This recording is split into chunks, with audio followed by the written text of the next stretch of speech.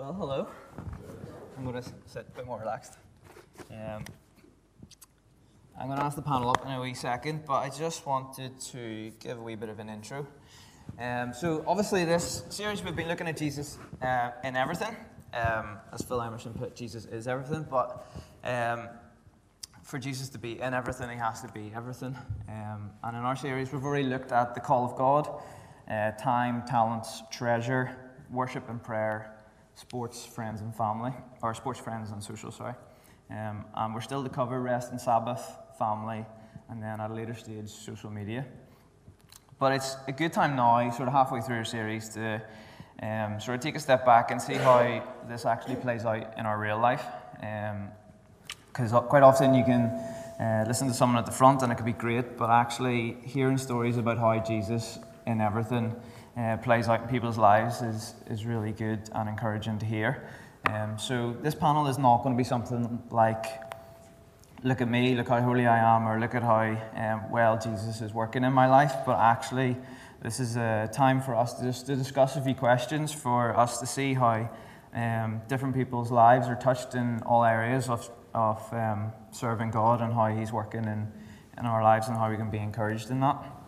And just before I ask the panel to come up, this today for me has really been born out of Colossians chapter 3, verses 1 to 17. And I'm going to just take time before I ask the panel to come up to read this, just because it's just really impacted me. And I think when we're talking about Jesus in everything and how we live that out, there's no perfect passage that describes that better. So this is Colossians chapter 3, called Living the New Life. Since you've been raised to new life with Christ, set your sights on the realities of heaven, where Christ sits in the place of honor at God's right hand. Think about the things of heaven, not the things of earth. For you died to this life, and your real life is hidden in Christ. And when Christ, who is your life, is revealed to the whole world, you will share in his glory.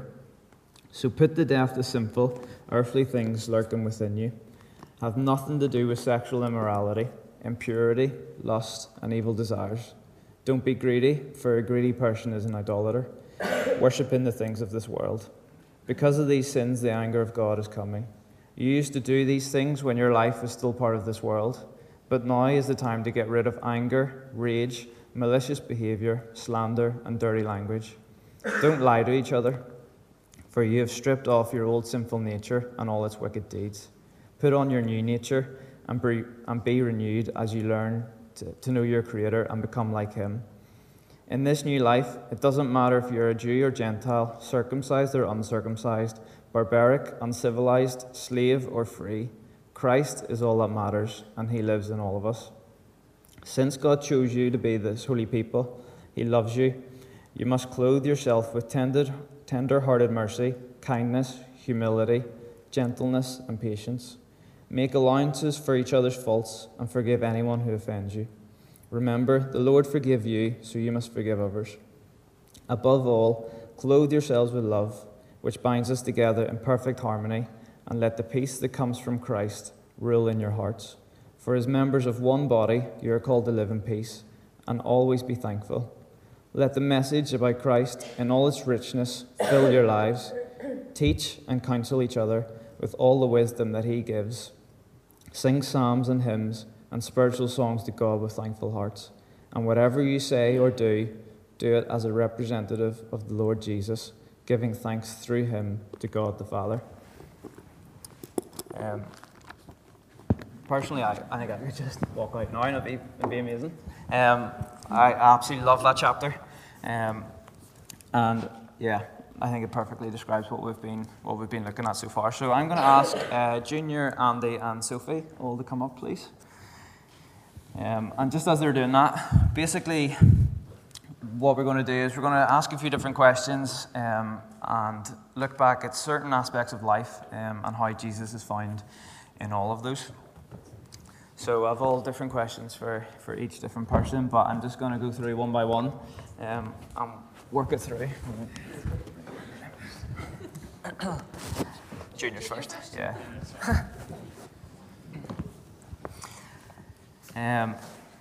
So really earlier on then, Ian was starting to speak about business. We haven't covered family life yet, but these are the topics that when thinking of people to ask and stuff, Junior really stood out to me. And Junior, having known your own business for many years, you had many opportunities to chat to different customers, different clients. For yourself, did you find daily interactions, was it important for you to share your faith with those people through your words, or did you find other avenues to share your faith, acts of kindness or things like that? Right. Hi, everyone. I'm glad Stevie started this chat up here by saying that, basically I definitely haven't got it all together, and actually I'm quite embarrassed sitting up here telling you about my life. It's a bit like those older folk here about when it was This Is Your Life, Eamon Andrews, and This Is Your Life, and it's embarrassing. But yeah, you must have knocked on a few other doors before you knocked on mine. I want to start actually by reading, and it's Matthew chapter 7, verses 15 to 23. It's a bit awkward when you're not at the lectern. But these verses are verses that sort of have stuck with me through the years. So starting at chapter 15, the tree and its fruit. Beware of false prophets who come disguised as harmless sheep, but are really wolves that will tear you apart. You can detect them by the way they act, just as you can identify a tree by its fruit. You don't pick grapes from thorn bushes or figs from thistles. A healthy tree produces good fruit, and an unhealthy tree produces bad fruit. A good tree can't produce bad fruit, and a bad tree can't produce good fruit. So every tree that does not produce good fruit is chopped down and thrown into a fire. Yes, the way to identify a tree or a person is by the kind of fruit that is produced. Not all people who sound religious are really godly. They may refer to me as Lord, but they still won't enter the kingdom of heaven. The decisive issue is to whether they obey my Father in heaven. On Judgment Day, many will tell me, Lord, Lord, we prophesied in your name and cast out demons in your name and performed many miracles in your name. But I will reply, I never knew you. It's basically verses 20 and 22 to 23 that have stuck with me through the years. And actually, Mitchell sort of touched upon it when he was up here speaking, and he said that when he was 10-year-old, he heard a guy saying to him that he had all the right answers, but only time will tell. And I think that's very important. And as I've lived my Christian life in business and in family, and through the years, I think that has stuck with me. The way to identify a tree or a person is by the kind of fruit that is produced. And I think if you're a Christian, you should produce good fruit.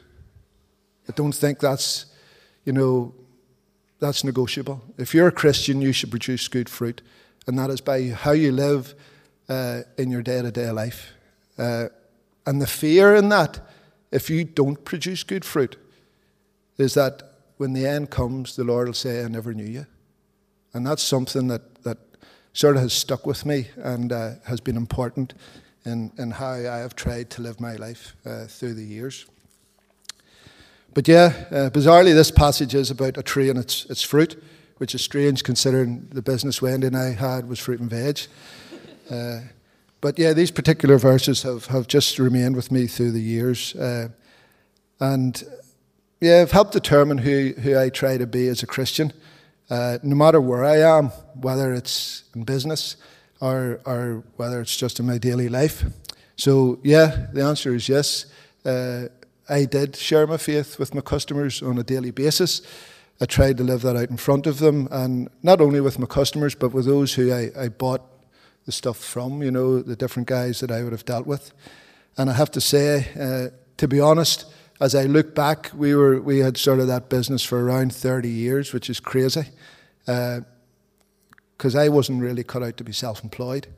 And many times, we thank God for helping us to be able to pay the mortgage, to be able to buy football boots, and all that sort of stuff. So money definitely wasn't a big driving force in our business, and just as well because we didn't make a lot, but we could have worked more and made more money. But yeah, so for me, I didn't hide God in my business. God was very much part of my life.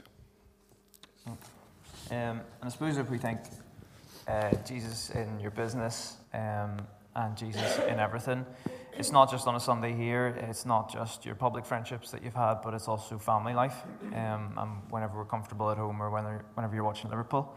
There are many parents here, and for yourself and Wendy, how did Jesus being central to both your lives shape your family interactions, decisions, or how did you show Jesus daily to Benjamin and Luke, and even guide them then to have a deeper relationship with Jesus themselves? It's a big question. It is. Yeah, for me, being a Christian on a Sunday and in public, it's actually quite easy. You know, I think it's easy to put on a front and to put on a face and sort of make it look, yeah, everything's okay. But the problem is when you're more relaxed and at home, and yeah, when you let your guard down, that looks a little bit different. And for those who are here in my family today, especially when I have the vacuum cleaner in my hand, that's normally not a good sign. That thing annoys the life out of me. But yeah, get a cordless one. That's my advice.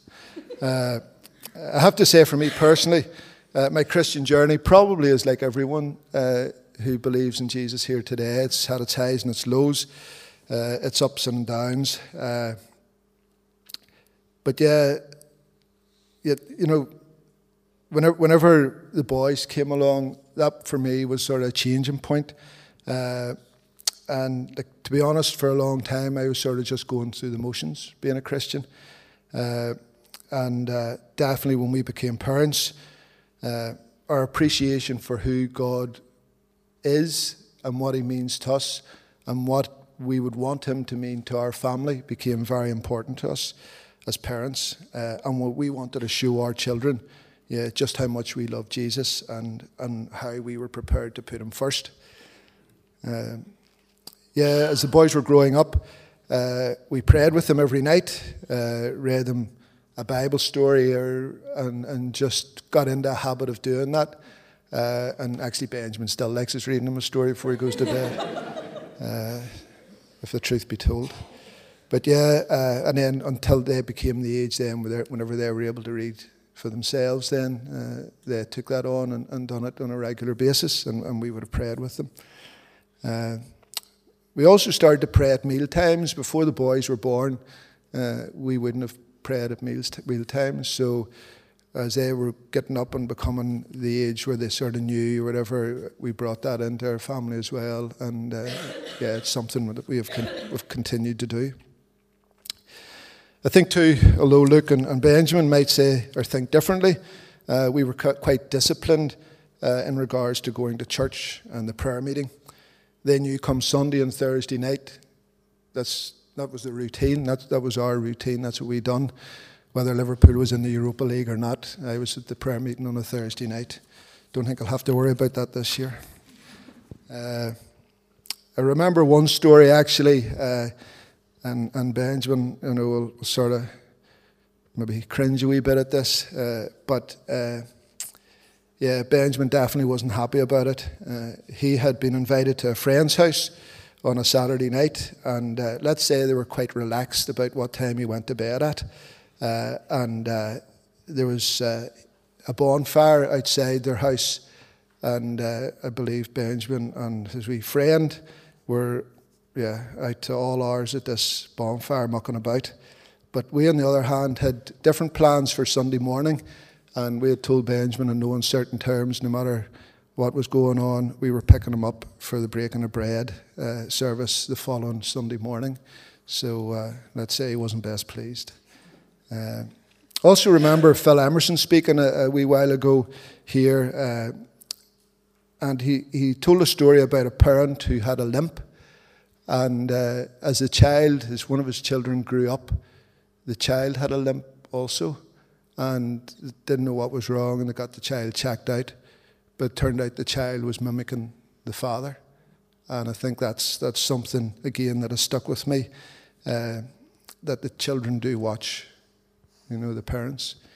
Hopefully we have lived, how we have lived has sort of impacted the boys spiritually, but I'm not being totally honest if I don't say, that Luke and Benjamin have been a blessing to us and an encouragement to us as well. In our own Christian lives, we have seen them on many occasions make positive decisions for God as they have grown in their faith. And how they have developed in their faith is definitely not all down to us. I think we have done our best to encourage them, but there's been many people within Bethany and other Christian organisations that have definitely pointed them in the right direction and, helped them to put God first in their lives too. I do have a third question for you, but I'll maybe leave that to the end just okay. If that's all right. Yep. Andy, good to have you. I didn't know Benji had another friend. That's the Just the one. Andy told me this morning. Well, Andy didn't tell me. I overheard that he'd prepped loads for this. He'd been up all night. It was, yeah. So Andy, as we had read in Colossians there, verse 16, 17 say, let the message of Christ in all its richness fill your lives. Teach and counsel each other with words of wisdom that he gives. Sing psalms and hymns and spiritual songs to give thanks to God.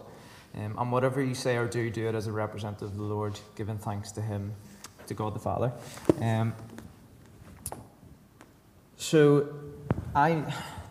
I'll just read the question. Jesus in everything is not living just for people who don't know Jesus, but it's also about encouraging your own brothers and sisters in Christ. Obviously, me personally, I know about the locker room, but would you just share a wee bit about what it is, the passion that came behind it, and sort of then how Jesus moved you into action? What made you think, I'm actually going to start this, or I'm going to be involved, and I'm not just going to sit here and do nothing? I was up all night learning locker room's tagline, so I want to do it without my notes. So let's see. Gotta get this right. Locker room is a community of men who strive for purity in the sexual culture of this world, with Jesus Christ right at the center of it. Did I get that right? Yes. That might just have been a whole lot of jargon to you. And I was so focused on getting that right, I can't really remember the rest of the question, but I'm just going to start rambling and see where I get to. So like I said, Locker Room is a ministry that, a guy's ministry started up by Benjamin, myself, and a few other guys, really focusing around the sexual culture of this world, and how we can basically take a stand against it, how we can put Jesus Christ right at the center of our lives and almost talk about this issue that a lot of guys faced openly and honestly and in a safe place. And kind of whenever Stevie was asking me questions in terms of like all the questions he's just asked about why do you have a passion for it or why has this ministry been set up,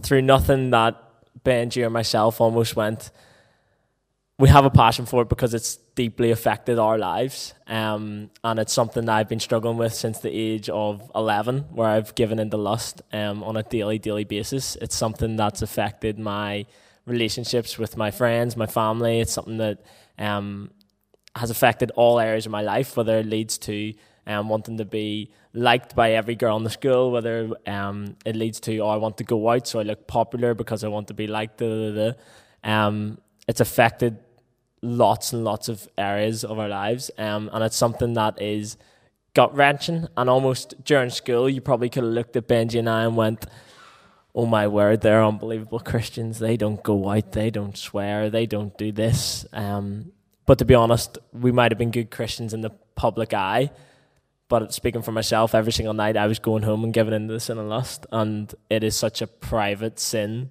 that no one has a clue about, and you can so easily get away with it, and that is just something that is so destructive to absolutely everybody. So that's kind of where the passion of the ministry kind of came out of, and we want to it's every single guy that you might not be given into the sin and lust every night, but it's how can you strive for purity against that sexualized culture of the world, whether it's what we watch on TV. So whether it's a 12-year-old who's looked up pornography for the first time, whether it's someone who's in a relationship that's struggling not to have sex before marriage, or whether you've been married 60 years and you struggle with a second glance, or how can you love your wife as best as you possibly can.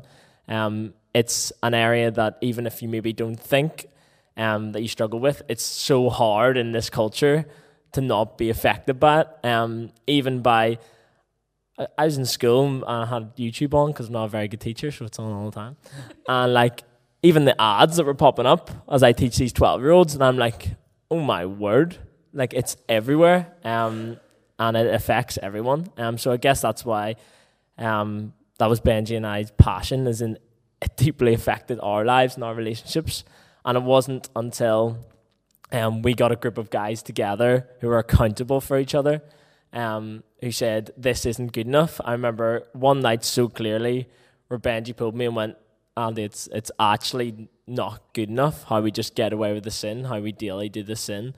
And that's almost where the passions came out of, is we've seen the amazing work of Jesus Christ and the wonder of that cross, about how we have been turned from sinners to saints, and how he still loves us despite us continually sinning, and how we've seen the chains of lust break in other people's lives and our own lives. And that's just through the power of Jesus Christ, by our friendships and our accountability. And I say accountability, and we have a group chat, and it is daily accountability, because if I didn't have that accountability for one day, I would be up left. And that is just amazing relationships and amazing friendships. And that's where I see Jesus Christ working through boys who, I know if I'm struggling, I can send a message in and I have 7 boys praying for me.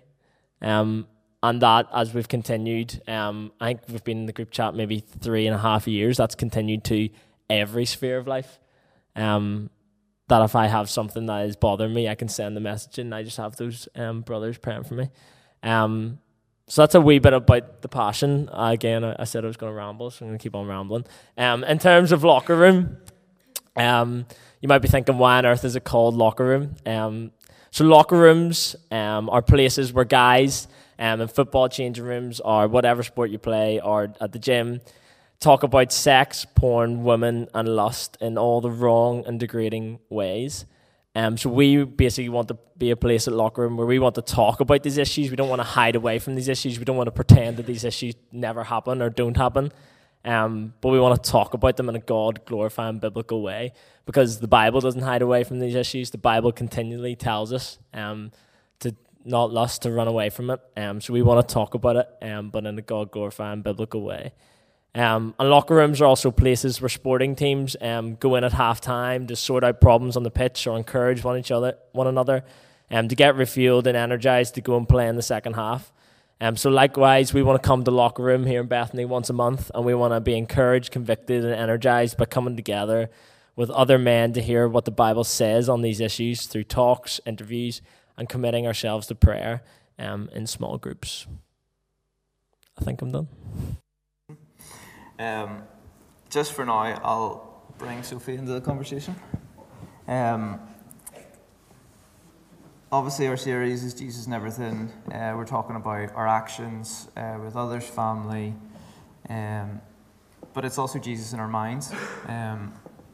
And when we think about mental health, it's a big thing these days. And Sophie, your experiences and battles with mental health, through good and bad times, how has your faith been impacted by that? And when sometimes in our life we feel that God might not be working in your life or isn't in your life, how do you find hope in that? I very stupidly at the start of the week mentioned, oh, sure, I'll do your panel for you. And later in the week got told, here's your questions.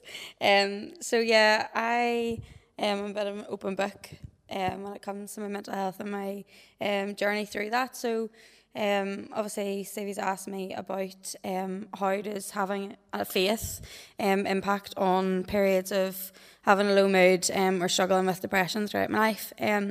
So in essence, I would say it is very hard to focus on having a greater purpose when you're feeling that low and when you're in that place, that very dark place.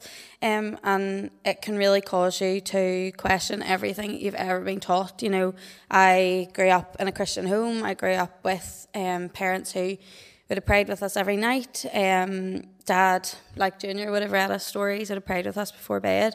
And I was always taught that God loved me, God cared for me, that he was my father. But when you're feeling like that, really all you can think is, how can a loving, caring God let me feel like this? But having a faith can also help you to see the bigger picture in things. And when there's that many thoughts going through your head and there's so much going on, sometimes the only light in your life is knowing that there is a bigger picture and there is someone else who cares for me. And the Bible tells us that we're never alone. And when we're feeling low and isolated, sometimes that is the only thing that you can hold on to. With having a faith comes a community of church. And we in Bethany are so lucky, we're so blessed that we have so many people around us that care for us and that pray for us on the daily. And just like Andy said, it's like a community that if I need prayer, I know who I can text. I will just text them and say, look, I'm not feeling good. And that's it. I don't need to say anything more. I don't need to open up about it. But we are so blessed in that way in Bethany that we have that. And in Galatians chapter 6 and verse 2, it says, carry each other's burdens, and in this way you'll fulfill the law of Christ. When at a low point, one of the hardest things to do is to pray. In fact, it's probably one of the last things you want to do, because sometimes you don't want to open up to anyone. And although the Bible tells us that God knows our hearts, it's comforting and supportive to lean on others who are able to pray for you. And just in that way, in Bethany, I have so many people that pray for me on the daily and who text me, the likes of Heather, the likes of Wendy, who are always there for me, even in the good times and in the bad. I know I can rely on them. A few weeks ago, Phil Emerson was speaking and he mentioned CBT, which is cognitive behavioural therapy, and it's like how people change the way they think. Their core beliefs are they altered, and the Bible says in 2 Corinthians 10 and verse 5 that we demolish arguments and every persistence or pretension that sets itself up against the knowledge of God, and we take every thought captive and make it obedient to Christ. How do you find that the two are linked, and is there something in particular that's helped you to do this? Yeah, this is a very big question, and whenever I was reading my answer to Stephen last night, he was like, what do you mean by that? So if you get confused, I'm sorry. But yeah, so Phil Emerson spoke about thoughts making strongholds in our lives, and the more we think them, we start to believe them. So CBT, or cognitive behavioural therapy, as Stephen said, is essentially based on the same principles, in that we develop core beliefs from our learned experiences, or the experiences that we have throughout our lives. So a simple example of this is that if you're to put your hand in a jug of boiling water, you're going to get burnt, and you're probably never going to do it again, because you have that experience of doing that. And in the same way, our experiences teach us how we should react to things. So this is a normal part of life. But the issue becomes that we can develop negative core beliefs. So core beliefs that actually aren't true, or they're learned from bad experiences rather than good experiences, or ones that are beneficial to us. So if we experience over and over maybe that we're not good enough, so for example, throughout my life I maybe wasn't the best in academics, so I began to believe in myself that I was never good enough. I wasn't capable of striving for better things, or I wasn't capable of reaching my goals. But through CBT, the whole point of it is to restructure your thoughts to core beliefs that actually are true about yourself. So whilst I was completing therapy, we would have looked for evidence in my own life, as well as carrying out experiments to determine the validity of my thoughts. So for example, one of my negative core beliefs was that I thought everyone was looking at me. Everywhere I went, I thought people were judging me for what I looked like or what I was wearing, things like that. So my therapist, Mark, he made me walk slower. And that was essentially it. Whenever I went out of the car, I had to walk slower. And I had to look around me and establish that actually no one really was looking at me, because probably everyone was actually thinking the same as me, that I was judging them for things. And it's so common throughout life, and we all do it. We all have these negative core beliefs, but sometimes it just affects others more than other people. My therapist didn't have a faith. And so my thought restructuring didn't have a biblical foundation. But there are therapists that do offer that. And whilst working in therapy, Stephen and I would have worked at home to connect the Bible with my thought restructuring and to teach me what actually the Bible said about these things, and not what society was telling me. And even though I have completed therapy, it's not final. Every day I still have to break down my thoughts. I have to choose not to believe those negative thoughts that are in my head, and thankfully therapy has taught me the skills to be able to do that. But yeah, as you can tell, I am a bit of an open book when it comes to my journey through therapy and spending this time restructuring my thoughts. So I do it so that I hope that someone will benefit from hearing what I've said and the journey that I've been through. And I'm not the best at explaining it all, maybe, but I'm very open to people asking me questions and to speaking to people about it, just if they want to know more. Thank you. Yeah. Thank you to the whole panel. Just time-wise, you could sit here for hours and listen and ask different questions and stuff, but yeah, I really want to say thank you for your openness, honesty in every aspect that we've discussed this morning. And I'm sure, like Sophie said as well, about people asking her questions for each and every one of us, I'm sure they'd be happy to answer any questions that people might have afterwards. And like I said at the beginning as well, at the start of this is to add encouragement to one another to continue as a body, as a church, to put Jesus first in all aspects of our lives and to learn from each other, and to grow and just encourage each other to continue to do that. I'm just going to pray and then hand back to band or Ian or whoever's up next. Father, I just thank you for this morning. I thank you for the time that we can spend to discuss how you're working in our lives and how we can put you first. I just pray for us as a church, as a community, that we continue to love one another and have patience and just grow together, studying your word and encouraging each other to live for you daily, and to focus on you and the things of heaven and not the things of earth.